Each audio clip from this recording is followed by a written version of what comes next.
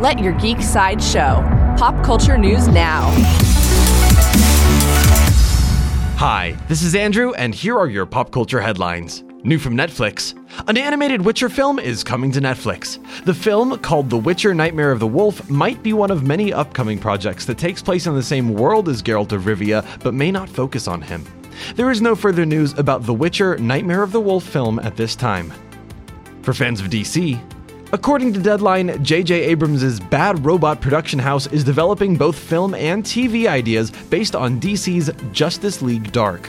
These ideas would focus around more mystical characters in DC, like John Constantine, Swamp Thing, Zatanna, Madame Xanadu, Deadman, Shade the Changing Man, Man-Bat, Black Orchid, Dr. Fate, and Detective Chimp, and many more. Nothing about the Justice League Dark project has been confirmed at this time. New from Marvel.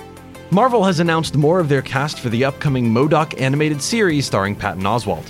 Actors Amy Garcia, Ben Schwartz, and Melissa Fumero will be joining Oswalt as MODOK's wife Jodie, his son Lou, and his daughter Melissa, respectively.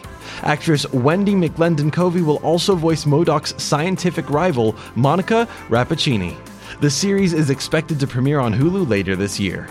For fans of Star Wars, Disney Plus has released an official trailer for the final season of Star Wars: The Clone Wars. The final season will continue the story where it left off and explore the events leading up to Star Wars: Revenge of the Sith. Soon, the galaxy will be remade when The Clone Wars premieres on Disney Plus on February 21st. This has been your Pop Culture Headlines, presented by Sideshow, where pop culture is our culture.